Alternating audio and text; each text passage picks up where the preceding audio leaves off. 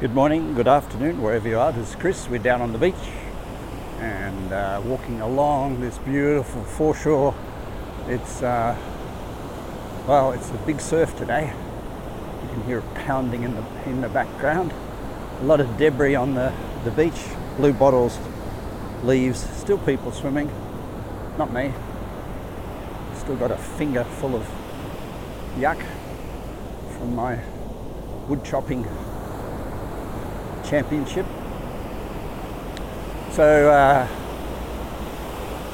went to my physio yesterday. I had to own up to the fact that I haven't been doing my due amount of gym work, and just asked him to reprogram the gym session so I could do it down on the beach or in the back garden. Given that it's summer, the last thing I feel like doing is being indoors for a gym session after being indoors for work and then indoors for this and indoors for that. So today I'll receive from him the whole gym workout done in my backyard. So instead of squats with weights over my shoulders, I'll be doing step-ups, single leg step-ups and what have you. So and he got stuck into me a little bit over some of the stretching work I haven't been doing, like using a roller. Some of the muscles that the bike riding, being a single repetitive motion, causes to tighten, I sometimes sort of forget them. And when he stuck his thumb into those muscles, I remembered them. So whether it's pain of choice or pain of the recognition of the lack of choice, it was wakey time for some of the stretching and roller work I need to do, especially for a turbo bike. Remembering on a road bike, at least the bike's wobbling, and therefore you get some adaptation of movement. But when you do it on the turbo, it's not.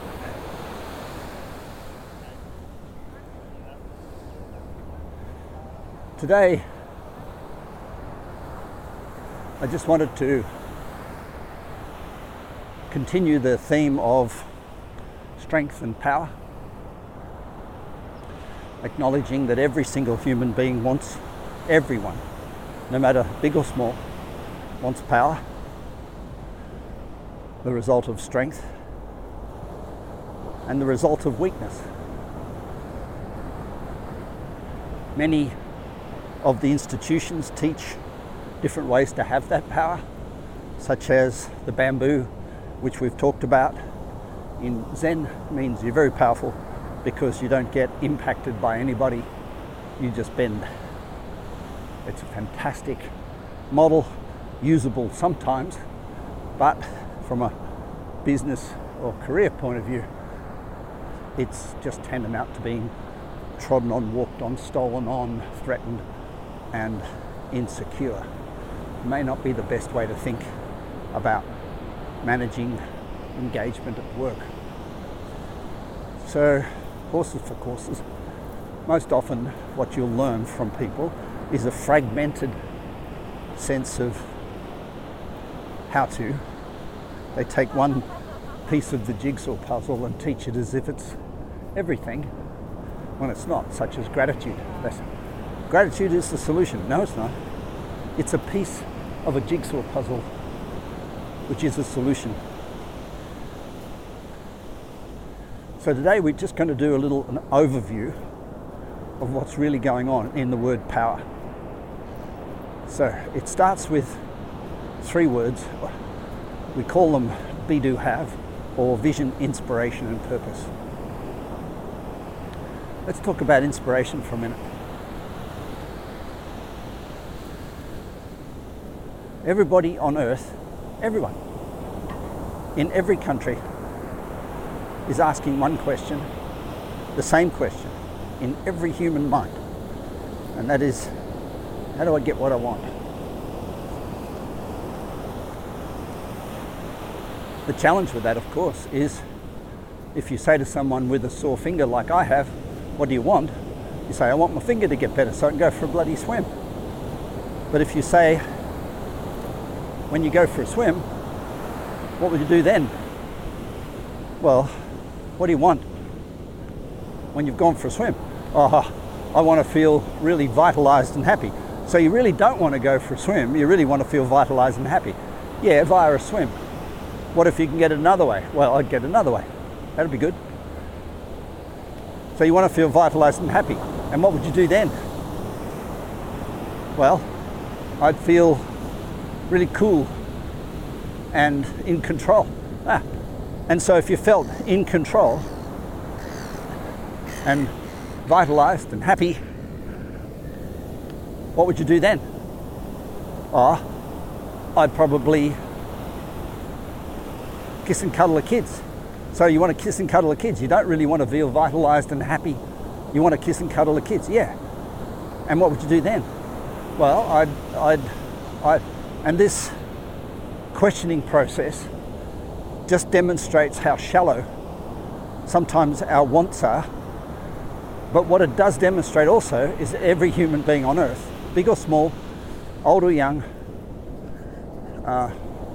Asia or Europe, America, Australia, everyone's asking the same question. How do I get what I want? For some people it's an emotional thing. They want to get happy. But you say, well, what would you do if you get happy? Well, I would dance in the street. So you really don't want to be happy. You want to dance in the street. So this pursuit of happiness, this eternal pursuit of happiness, is a very important one. And so we define that as inspiration.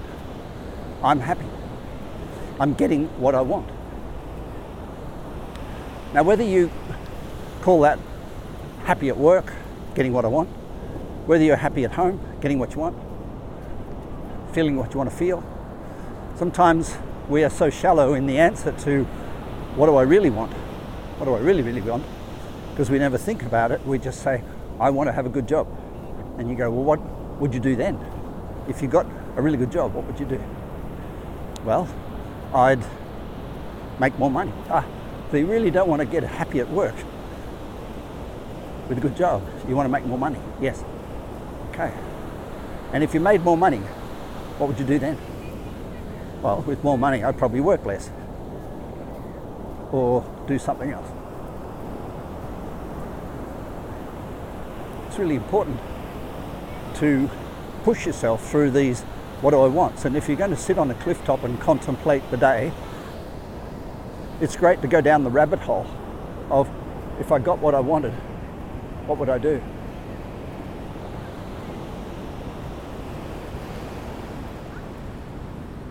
So that is the inspiration part of vision, inspiration, purpose. And if ever you wake up one morning and you say, I'm not going to get what I want, if ever you woke up one morning and say, I'm never going to get what I want, you'll be on Ben Buckler thinking about jumping off. The hope of getting what we want, and what we want quite often shrinks based on what we think is possible. So the ultimate inspiration is the ultimate narcissism. Maslow called it self-actualization, getting what I want. And I think it's very important. It's also important to realize that because of the rings of a tree, the growth rings, the frustra, that every time you get what you want, it breeds a new expectation of what it will take to get what you want. If this year you get for Christmas a new bike, next year's expectation at Christmas will be 2 new bikes, or a bigger new bike, or a better new bike. But if you get the same bike as you got last year, you'll be very disappointed. That's what they say about children. They're never ungrateful, they're just disappointed. Because every time you give them something, it raises the bar on what's possible. If they get an ice cream, next time you give them an ice cream, they're not as excited as last time, because Their expectation has grown. And that's the nature of a human being. If last time the company made $1 million profit, if you make $1 million profit this year, there'll be disappointment. Because you want $1.2 million profit this year. Every time you achieve something, it breeds the possibility of achieving more next time. You can't fight that. Even when we say, appreciate what you've got, in other words, be thankful for what you got, we're trying in the best possible way to breed the feeling of narcissism, I get what I want, without raising the bar so high that it's unachievable to feel narcissistically satisfied or gratified. It's a very important part of your life to be celebrating the fact that you're getting what you want, or to believing that you're going to get what you want, or to be getting what you want, or to be grateful for what you've got. Whichever way it comes to inspiration. I am here in this moment getting what I want.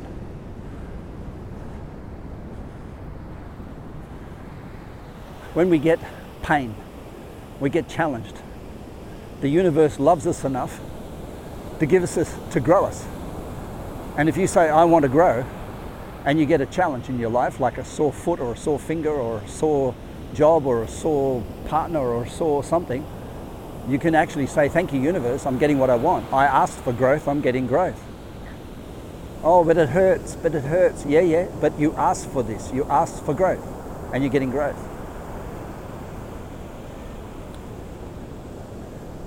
Recognizing that inspiration is a key ingredient to every human life gives you the opportunity to communicate with people, because they want to get what they want. And do you know what they want?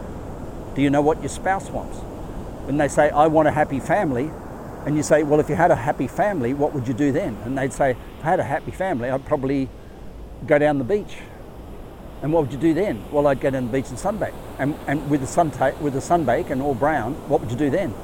If you got that what you want, what would you do then? Oh, I'd probably write a book. Oh, and what would you do then? I'd sell the book. What would you do then? I'd travel around the world distributing the book. So you want to travel around the world distributing a book. You don't really want a happy family. You want all the things that lead to travel. Yes, okay, well, there's the truth. What would you do if you travel around the world distributing a book? Well, I'd just travel around the world distributing a book. That's my ultimate. You go, okay, so that's what you really want. That's good. Let's help you get it. Let's not delude ourselves that a happy family and sunbaking on the beach is what you want. They're just steps. Ultimately, narcissism is unassailable. You cannot get past it. Every human being is a narcissist. Even if you say, I'm the most giving person on earth, you're giving to get.